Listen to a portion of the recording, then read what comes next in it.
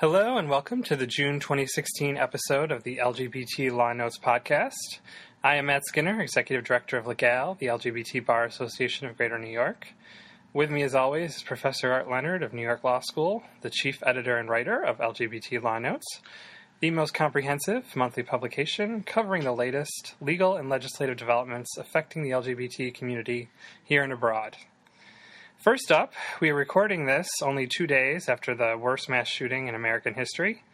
49 people were killed and another 53 were injured early Sunday morning at the Pulse Gay nightclub in Orlando, Florida. There's not much to discuss about the incident of a legal nature, but I did want to take a couple minutes of this podcast to remember the victims by reading their names and ages. I apologize ahead of time if I mispronounce anyone's name, but I'm going to do my best. Stanley Almodovar III, 23. Amanda Alvear, 25. Oscar A. Aracena Montero, 26. Rodolfo Ayala, 33. Antonio David Brown, 29. Daryl Roman Burt II, 29. Angel L. Candelario Padro, 28. Juan Jevez Martinez, 25. Louis Daniel Cond, 39. Corey James Connell, 21. Tevin Eugene Crosby, 25. Dianca Deidre Drayton, 32. Simon Adrian Carrillo Fernandez, 31. Leroy Valentin Fernandez, 25. Mercedes Marisol Flores, 26. Peter O. Gonzalez Cruz, 22. Juan Ramon Guerrero, 22. Paul Terrell Henry, 41. Frank Hernandez, 27. Miguel Angel Honorado, 30. Javier Jorge Reyes, 40. Jason Benjamin Josephat, 19. Eddie Ameldroy Justice, 30. Anthony Luis Laura Anadodisla, 25.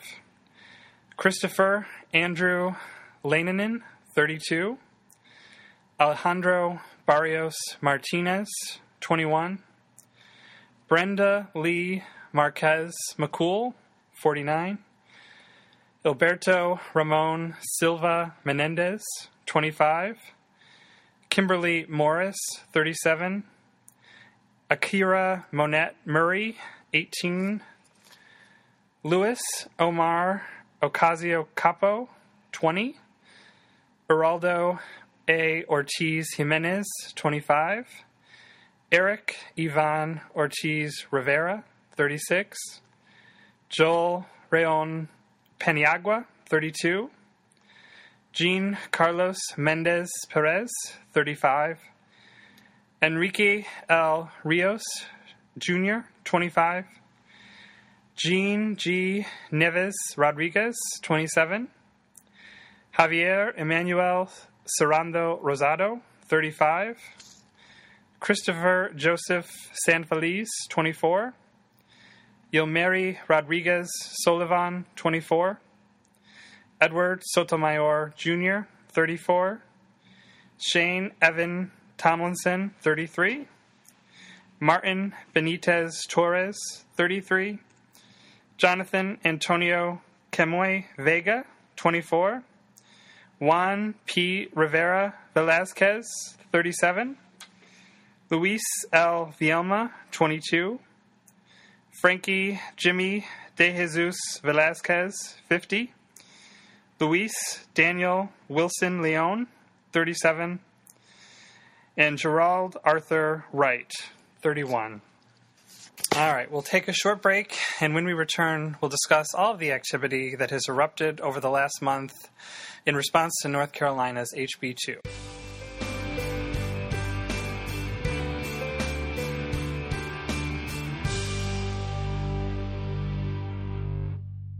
We are back discussing the cover story from this month's issue of Law Notes, and that is the flurry of competing moves over the last month in reaction to North Carolina's House Bill 2. Can you bring us up to speed, Art? Yeah, and first I want to say hello to everyone. This is the first time I'm talking on this podcast, and to congratulate you on the innovative and wonderful headlines that you've been writing for the cover page of Law Notes. Try to grab people. This month it is Bathroom Brouhaha, and that is a fact. Bathroom Brouhaha. So what's going on? It's like a moving target with almost daily developments. But we have basically lawsuits now emanating from North Carolina, from Mississippi, from Texas, from Illinois, all raising in one way or another the question of whether Title IX of the Education Amendments Act of 1972 mandates that educational institutions subject to it must allow transgender people to use facilities consistent with their gender identity. Also in play in some of these cases is whether Title VII of the Civil Rights Act of 1964 requires employers to make facilities available to employees consistent with their gender identity. And the broader question, of course, which is implicated in all these cases in one way or another, is whether federal laws banning sex discrimination can be broadly interpreted to cover gender identity discrimination as a form of sex discrimination. The passage of HB 2, of course, as we've spoken of in past months, in March by the North Carolina legislature was in response to the city of Charlotte, North Carolina, adopting a non-discrimination ordinance that includes gender identity and sexual orientation, and making very clear as part of the legislative history and the application of that ordinance that all entities that are subject to it must allow access to restroom facilities to transgender people consistent with their gender identity.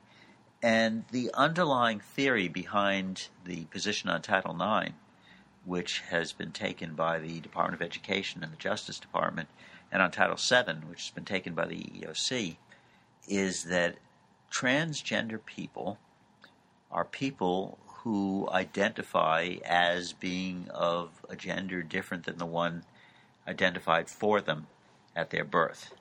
When people are born by visual inspection, the doctor takes a look and says male or female, and that's what goes down on the birth certificate. But we know now that that is not the only criterion of deciding what someone's gender is.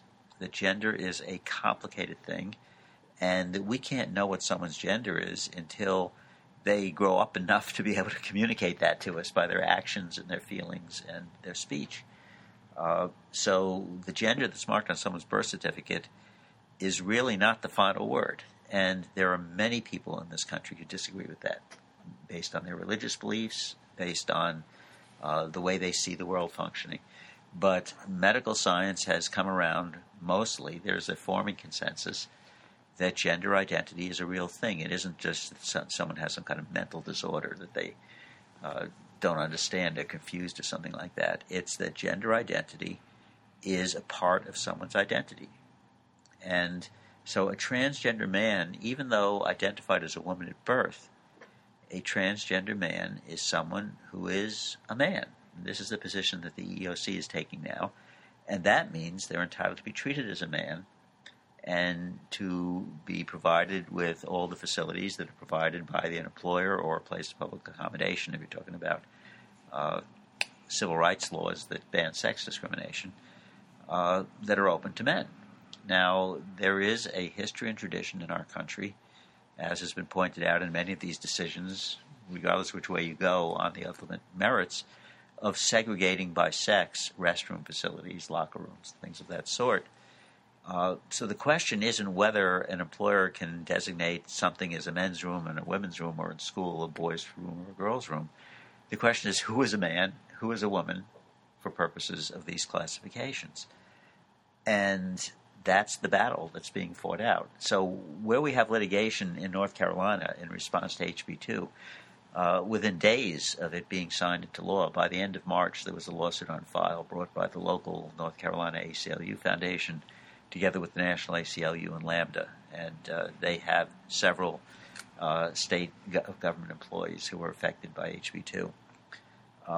In response to the filing of that lawsuit, Governor Patrick McCrory, who continues to defend HB2, issued an executive order banning discrimination in the executive branch of the state government based on gender identity or sexual orientation, but at the same time, of course, saying, I can't by executive order repeal HB2. That remains in effect, and that remains the rule. And he is going to the mat defending that rule.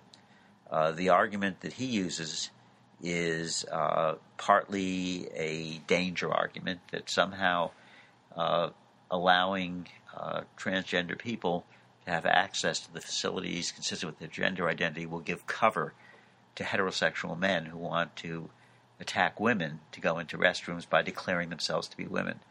This is, of course, absurd. And I think he and others who are defending these bathroom laws, which go the opposite way from the construction of the EEOC and the Justice Department and the Education Department, these bathroom laws like HB2, like the Mississippi law that's being contested in federal court, like a recent resolution in Tennessee, like bills that have been introduced in various states, and including a bill in Congress. There's now a bill in Congress to make sure that in the restroom facilities in the Capitol building in Washington, transgender people will not be allowed to use the facilities consistent with their gender identity.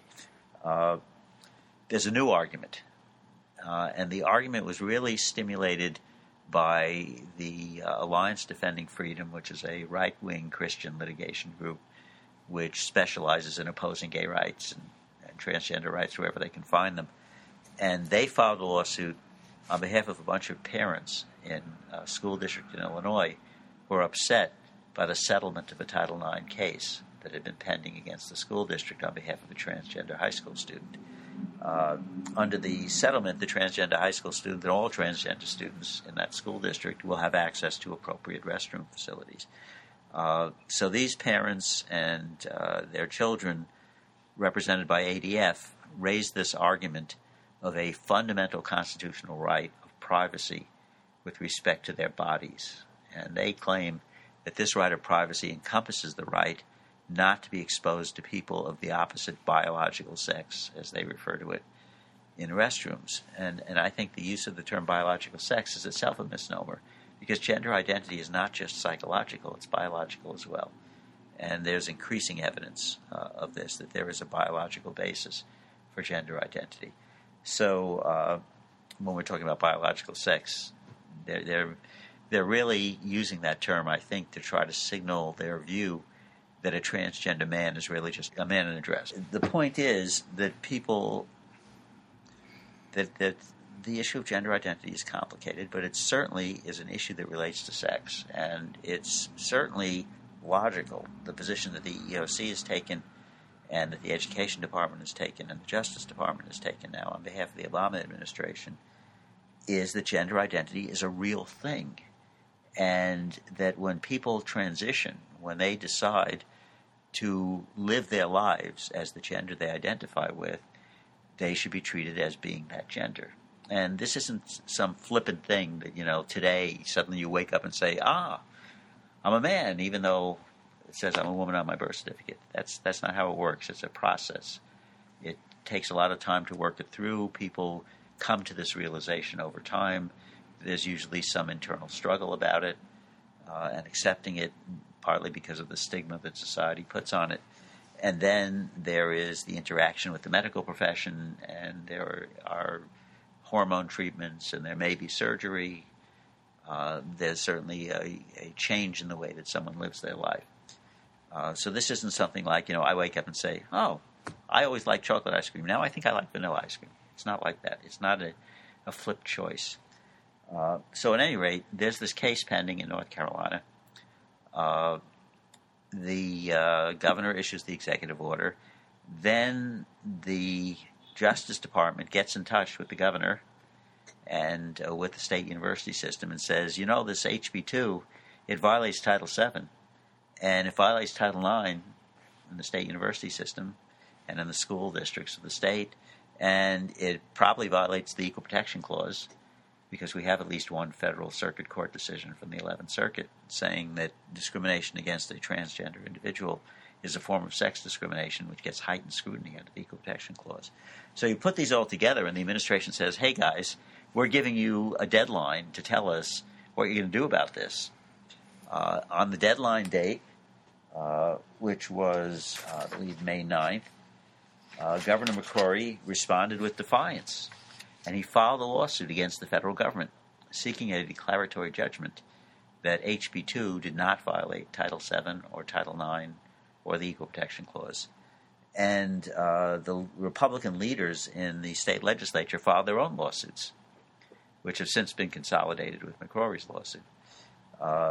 So when McCrory responded with defiance, the administration responded in kind. Loretta Lynch, the Attorney General, held a press conference. She blasted North Carolina. She stated solidarity with transgender people on the part of the administration, and she announced, and we're going to sue North Carolina. And that suit was put on file the next day. There's an additional lawsuit pending in North Carolina brought by Alliance Defending Freedom on behalf of parents and children, making the same arguments. It's basically a copycat lawsuit. Some of these were filed in different district courts in North Carolina, but they're being consolidated into one district court. But, of course, we have the ongoing story of Mississippi, and I think we talked about that last month. But in Mississippi, there are several lawsuits on file now, and it looks like they're all being consolidated before Judge Reeve, who was the district judge who wrote the marriage equality decision for Mississippi. So we hold out hopes for that. But, of course, anything he rules on will go to the Fifth Circuit, and the Fifth Circuit is rather conservative. Robbie Kaplan let me know yesterday at an event that the arguments are going to be June 20th and 21st. So they're coming up on the quick. Preliminary injunction. Yes. Yeah. There's one case involves reopening the original marriage case to say that this new law violates the final order in the marriage case.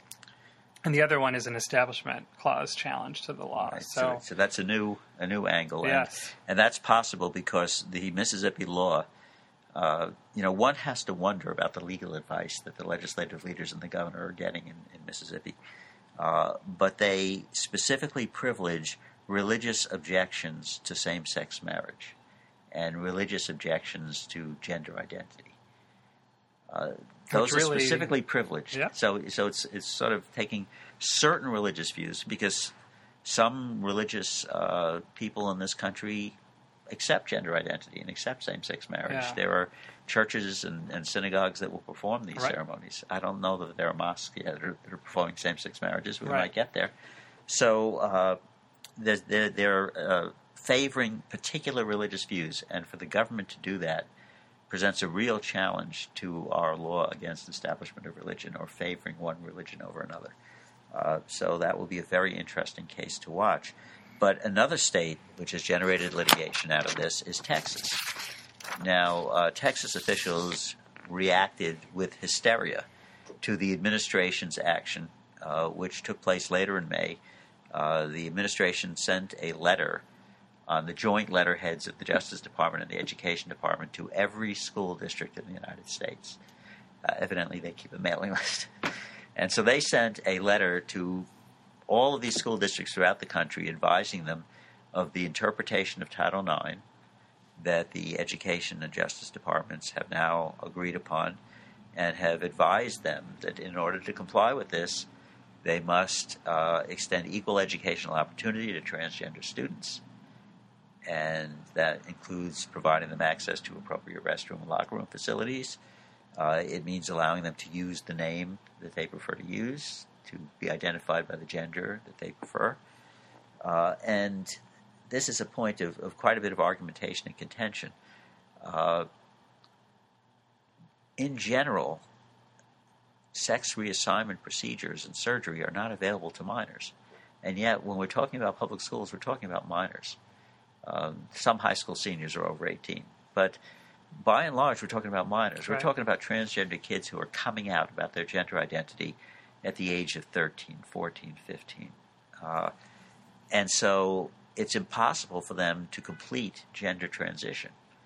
So they are presenting as the gender that they identify with while still having the physical genitals of the gender they were identified with at birth. And so this is raising red flags all over the place for school administrators, but nowhere more than in Texas, where the governor and the attorney general and the lieutenant governor have been urging local school districts to defy the administration's position. And in fact, they went shopping for a district that was willing to be a plaintiff. And they were hoping to find a school district in the Northern District of Texas, because they have a federal district judge in the Northern District of Texas who they thought would be very hostile to the administration's position. So they were shopping. And the Wichita Falls School District, which was a large school district, refused to go along with them. And the principal of the high school said, no, I'm going to go along with the administration's position. But they found a small school district that was willing to be a co-plaintiff, and that, I guess, is the most plausible way for them to get standing in the case, or at least to have a running argument that they have standing to bring this case. So they filed a lawsuit, the Attorney General of Texas, and he was able to sign up, I think, 11 other states, and a few more have said they're going to sign on.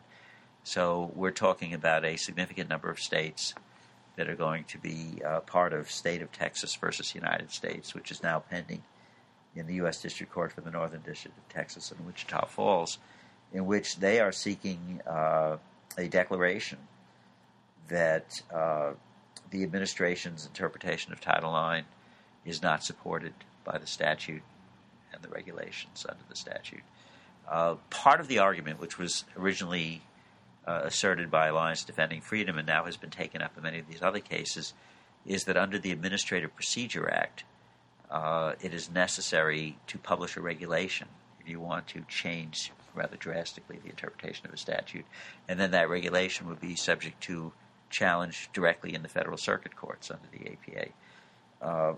And so the argument is, by just announcing this as an interpretation in guidance or a letter or a bulletin of some sort, rather than a formal regulation, the administration is violating the APA. And the case could be totally disposed of on that basis. I think there's a possibility that the court might find that the plaintiffs don't have standing in the Texas case, and that the case is not ripe for any kind of judicial proceedings, because so far the administration hasn't moved against any school districts in Texas. And it's unclear if that school district has any transgender students. Right. Yeah, there's some question of that. But they could move against a district that adopted a policy. But that district has adopted a policy. But there's no one to whom it applies at this time. So, it's a very interesting situation there. So that case is moving forward. The case in Illinois is moving forward. The case in North Carolina is moving forward. As you've said, the case in Mississippi is going to be argued.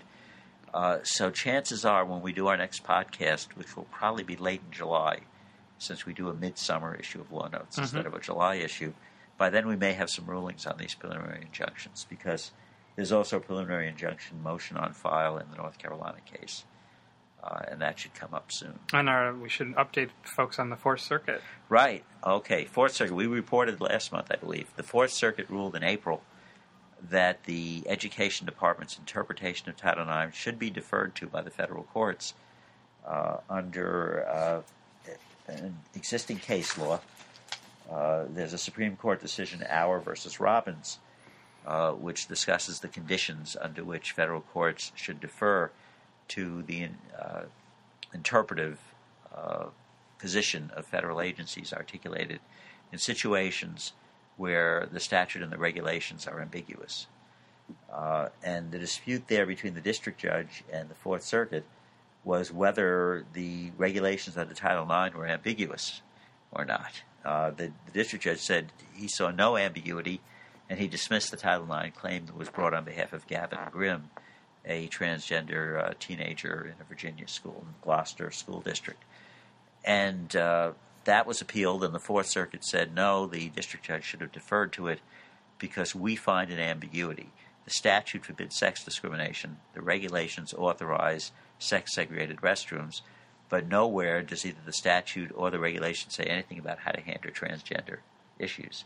And since we have accepted the EEOC's rationale that if you have a transgender boy, you have to treat that person as a boy and allow them access to the boys' room, otherwise you discriminate based on his sex. We accept that interpretation. We will find that interpretation to be a rational way to construe the requirements of Title IX. And so the Court of Appeals said, yeah, that's not a clearly erroneous interpretation. We should defer to it. And they remanded. The school district asked for en banc review. It was turned down on May 31st. Then the school district filed a motion asking for a temporary stay while they file a cert petition in the Supreme Court, as they were encouraged to do by Circuit Judge Niemeyer in his dissent from the denial of en banc review. And the Fourth Circuit has said no to that. So they're going to have to ask the Supreme Court if they want to stay. Which, of course, is now as 8 members. So has 8 members, but in order to issue a stay, I think they need 5. So it'll be interesting to see if they get a stay out of the court. Although, back during the marriage equality battles, the court granted several stays. And I think it's possible that the court might grant a stay here, if only because they see this as a spreading issue. There are lawsuits in several different circuits going on, and the likelihood that they will end up taking an appeal in this case, I think, has been ratcheted up a little bit by the multiplicity of lawsuits. So it's possible that the next major LGBT rights case to go to the Supreme Court will be addressing the issue of whether gender identity discrimination is a form of sex discrimination. That's a possibility.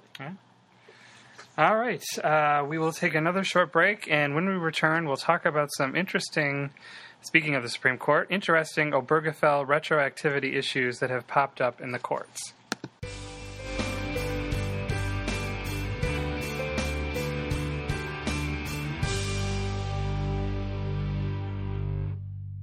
We are back to update our listeners on some thorny issues involving the retroactivity of the U.S. Supreme Court's 2015 Obergefell decision that we have seen several courts wrestling with as of late. Can you tell us about 2 of these cases, Art?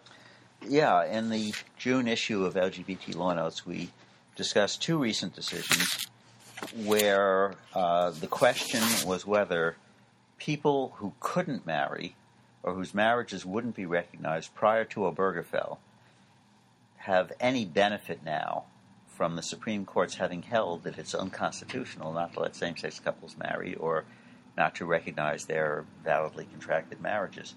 And this came up in 2 rather interesting factual situations. One of them, we have a tax court decision from New Jersey issued on May 11th, and the other, a decision by the 11th Circuit Court of Appeals issued on April 20th. So I'll take up the New Jersey decision first, and with apologies in advance, because I really have trouble pronouncing the plaintiff's name here. Ruxapol Jiwankol, I think. So Mr. Jiwankol and Maurice Connolly Jr. became a couple in 1983, and their partnership lasted for a long, long time. It was ended when Mr. Connolly suddenly died on June 2nd, 2014. But the story is that when New Jersey passed a law allowing domestic partnerships, these men registered as domestic partners. That was in 2004. And at the time, of course, there was litigation in New Jersey seeking marriage equality.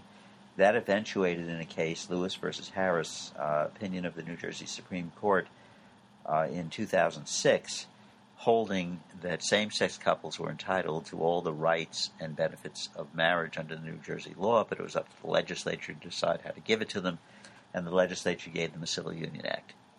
Well, Mr. Jiwankol and Mr. Connolly did not register as civil union partners because, as they told the Philadelphia Inquirer in an article published on December 8th, they felt that the civil union law was not equal, that civil unions were not equal to marriage, not the equivalent to marriage, that they did not comport any standing to challenge the refusal of the federal government to recognize same-sex marriages, that it was sort of marriage light, and they were not going to register.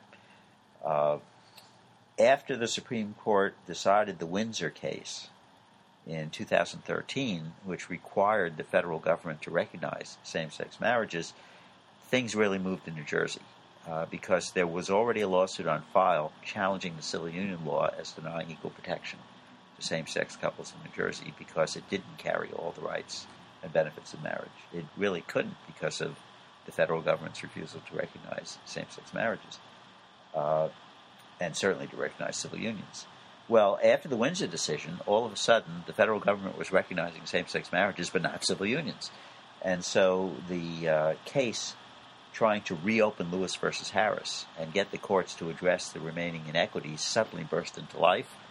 And within months, same-sex marriage became available in New Jersey when the Supreme Court refused to stay the district court's decision holding that there was an equal protection violation. So that went into effect October 21st, 2013. Same-sex couples could marry in New Jersey. So Mr. Giancole and Mr. Connolly got into action. They decided they wanted to have a June wedding, very romantic. They notified family and friends. They made arrangements, catering, everything else. End of May, they went and they got their marriage license, on which they indicated the ceremony was to take place on June 8th. Well, those who were paying attention at the beginning of this talk know that Mr. Connolly died on June 2nd. It was sudden. It was unexpected. When he died, these men were not married. They were domestic partners under New Jersey law, but they were not civil union partners. All right, one of the consequences of that is the tax consequences. It seems that under the domestic partnership law that they had registered under, any direct bequest from Mr. Connolly to Mr. Giancole would be exempt from taxation as the bequest to a spouse equivalent. However, under the domestic partnership law, there was no change made to the state's estate tax law. And under the estate tax law, the money that is to be inherited by a surviving spouse is deductible from the estate for purposes of taxation, so you don't have to pay tax on it. But unfortunately, because these men were not married, there's no marital deduction.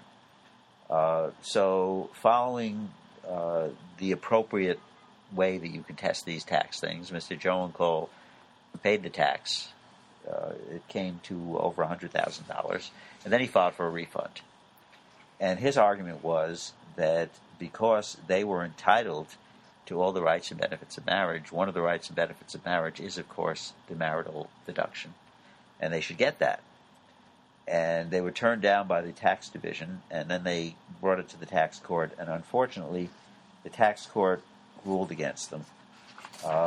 The presiding judge of the tax court, Patrick D. Almeida, denied the claim, saying that they could have married back in October when marriage became available, and they could have registered as civil union partners, and that would have given them the marital deduction as well under that statute. He said, there is a long-standing policy in this state of not according statutory rights to couples who have not fulfilled the statutory requirements for a government-sanctioned relationship. So the problem here was the timing, unfortunately. They had made the plans, they had gotten the license, but they were not able to take that last step, and unfortunately the court was unwilling to sort of backdate and say that they should be treated as married. So no retroactive application of Obergefell here.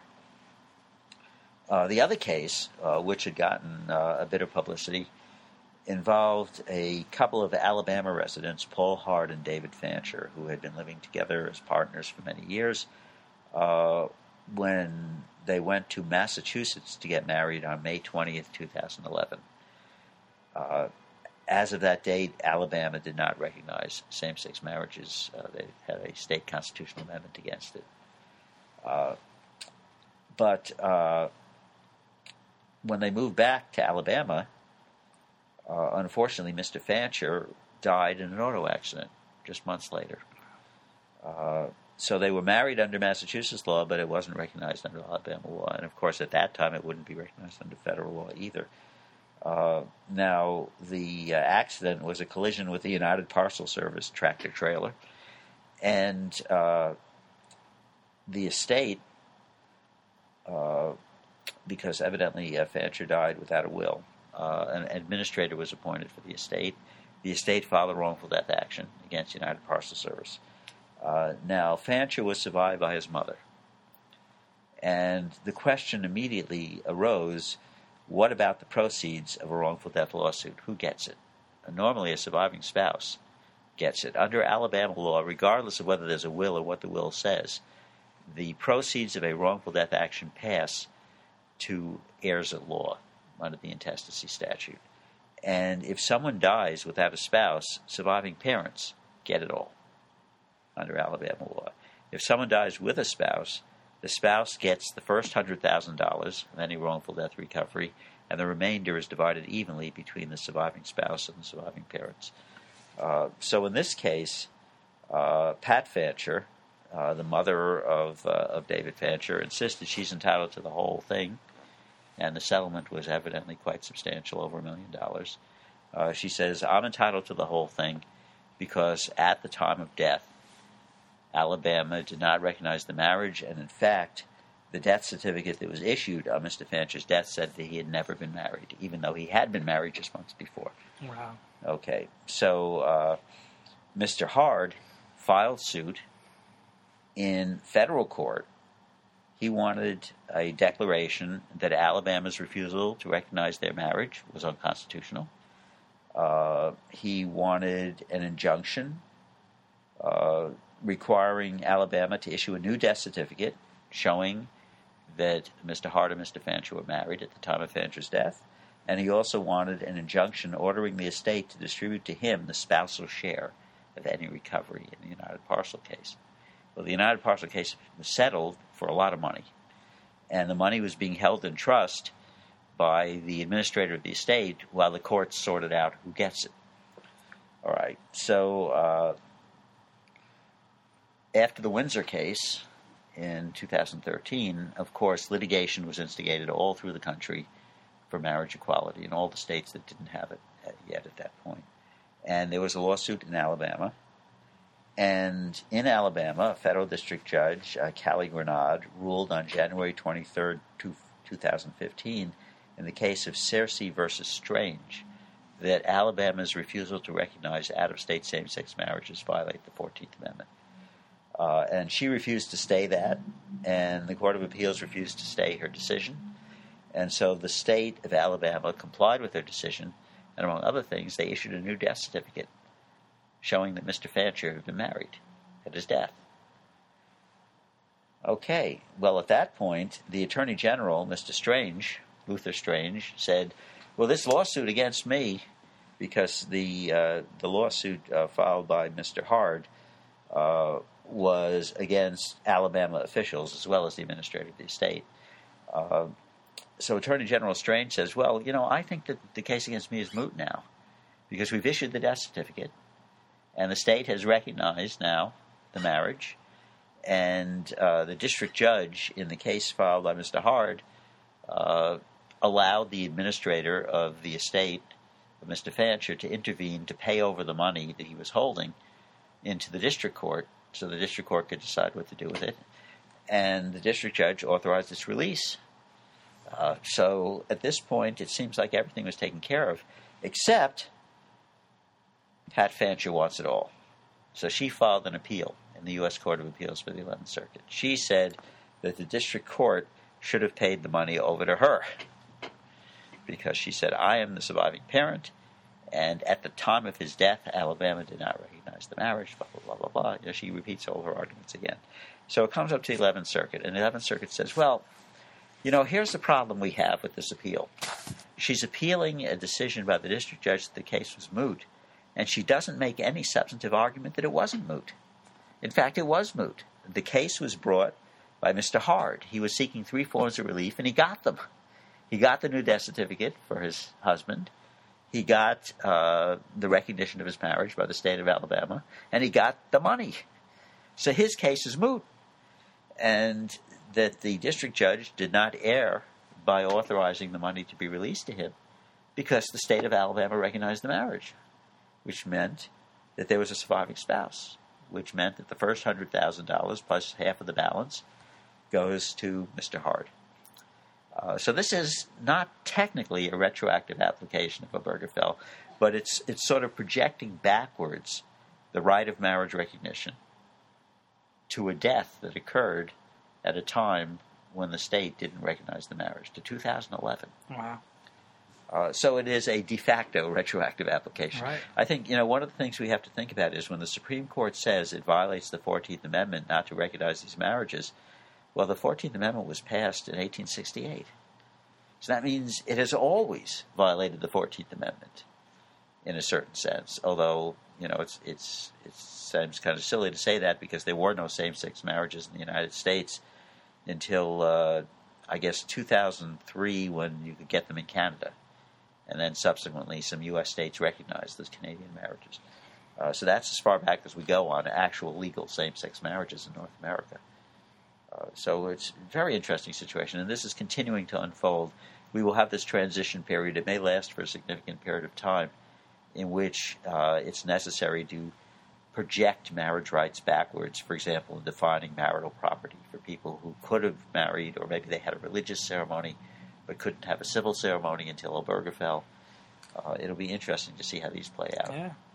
And hopefully they play out more like the 11th Circuit than the New Jersey Tax Court. Well, I hope so. Well, the New Jersey Tax Court case can be appealed, so we'll see if something happens on it. All right. We will take our last short break, and when we return, we'll discuss legislative action in Italy that finally offers some relationship recognition to same-sex couples.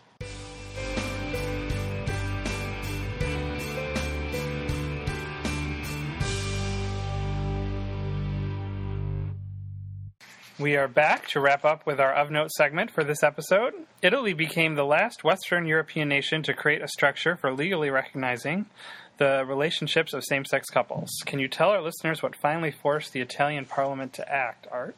Well, I think some of it may be shame. I think, we have a very interesting situation, and normally I would just have a little one-paragraph thing about this in the international notes section of the issue. But it is rather momentous that we now, with the addition of Italy on legislation finally passed on May 20th, Italy now, we have a clean sweep of the European Union. Every country in the European Union now has some form of legal status and recognition for same-sex couples that is, at least in terms of legal rights and benefits, virtually equivalent to marriage. And the Italian law is actually very similar to Germany's civil partnership law. But I think the final straw that broke the camel's back here is that the European Court of Human Rights ruled against Italy in a case. And the high courts in Italy, the Court of Cassation, ruled against the government in a case. And they all said, look, you guys, European Union countries are not required to have same-sex marriage. That is, the European courts haven't moved that far yet. But they are required, under the respect for family life, they are required to provide a structure for same-sex couples that incorporates the normal rights and benefits of marriage. And the ruling that people now refer to is the ruling involving Austria, which passed a civil union law, and the court said that's okay, but they had to do it. And Italy has been debating this for a long time, and we are very lucky to have the benefit of Matteo Winkler giving us a complete historical retrospective on how this happened in Italy. Matteo, when I first met him, was a law professor in Milan, and he is now teaching in Paris, international business law. And as soon as this thing boiled up again, he said, can I write you the history so that people will have the whole background and see how it unfolded? And so we have an extended history here, which we don't really have time to go through now because we're already narrowing in on 45 minutes on our podcast, which is about our normal length. But just to say that this was hotly contested, that there are a few points on which Italian LGBT rights groups still express dissatisfaction. The most important one that in order to get this thing through, they had to omit the right of joint adoption. So, and of course, it's also not marriage. And it's not marriage. Yeah. But of course, there are several European countries where it's not marriage, right, where it's civil unions of some sort, like Austria is the most prominent example, or Germany. Yeah. But the step from a civil union registered partnership thing to marriage is a small step, which ultimately will probably be taken. Although the Roman Catholic Church still holds a lot of sway in Frank Italy. Bruni wrote a funny New York Times column about this finally happening in Italy, and he quoted someone as saying that Catholic Church is their NRA in Italy. So I thought that was a funny comparison. Yeah, and it's funny that in North Carolina, Governor Patrick McCrory claims that the Human Rights Campaign Fund is more powerful than the NRA. Well, we'll see that contest now. In light of Orlando, we're going to have another battle about gun control in Congress. We'll see if HRC going head-to-head with the NRA will make any difference here. Right. But in Italy, it's a welcome step, and same-sex couples can both be parents of a child. They just have to go through a second parent adoption proceeding. And the Italian trial courts have already been creatively construing the adoption law to allow those. So it seems that you can put together something that's very close to complete marriage. And certainly for purposes of tax law and Social Security and various benefits and non-discrimination law, these marriages, quasi-marriages, civil unions, will now be recognized as legally equivalent to marriage. All right. In the shadow of the Vatican. That's all the time we have today. Thanks for listening. To read the latest issue of Law Notes, please become a member of Legal or a Law Notes subscriber by visiting www.le-gal.org. This and future podcasts can also be found online in iTunes or at legal.podbean.com. Please take a moment to give us lots of stars there if you like the podcast. Follow Legal on Twitter at LGBTBarNY or like us on Facebook. Thanks again, and we will see you in July.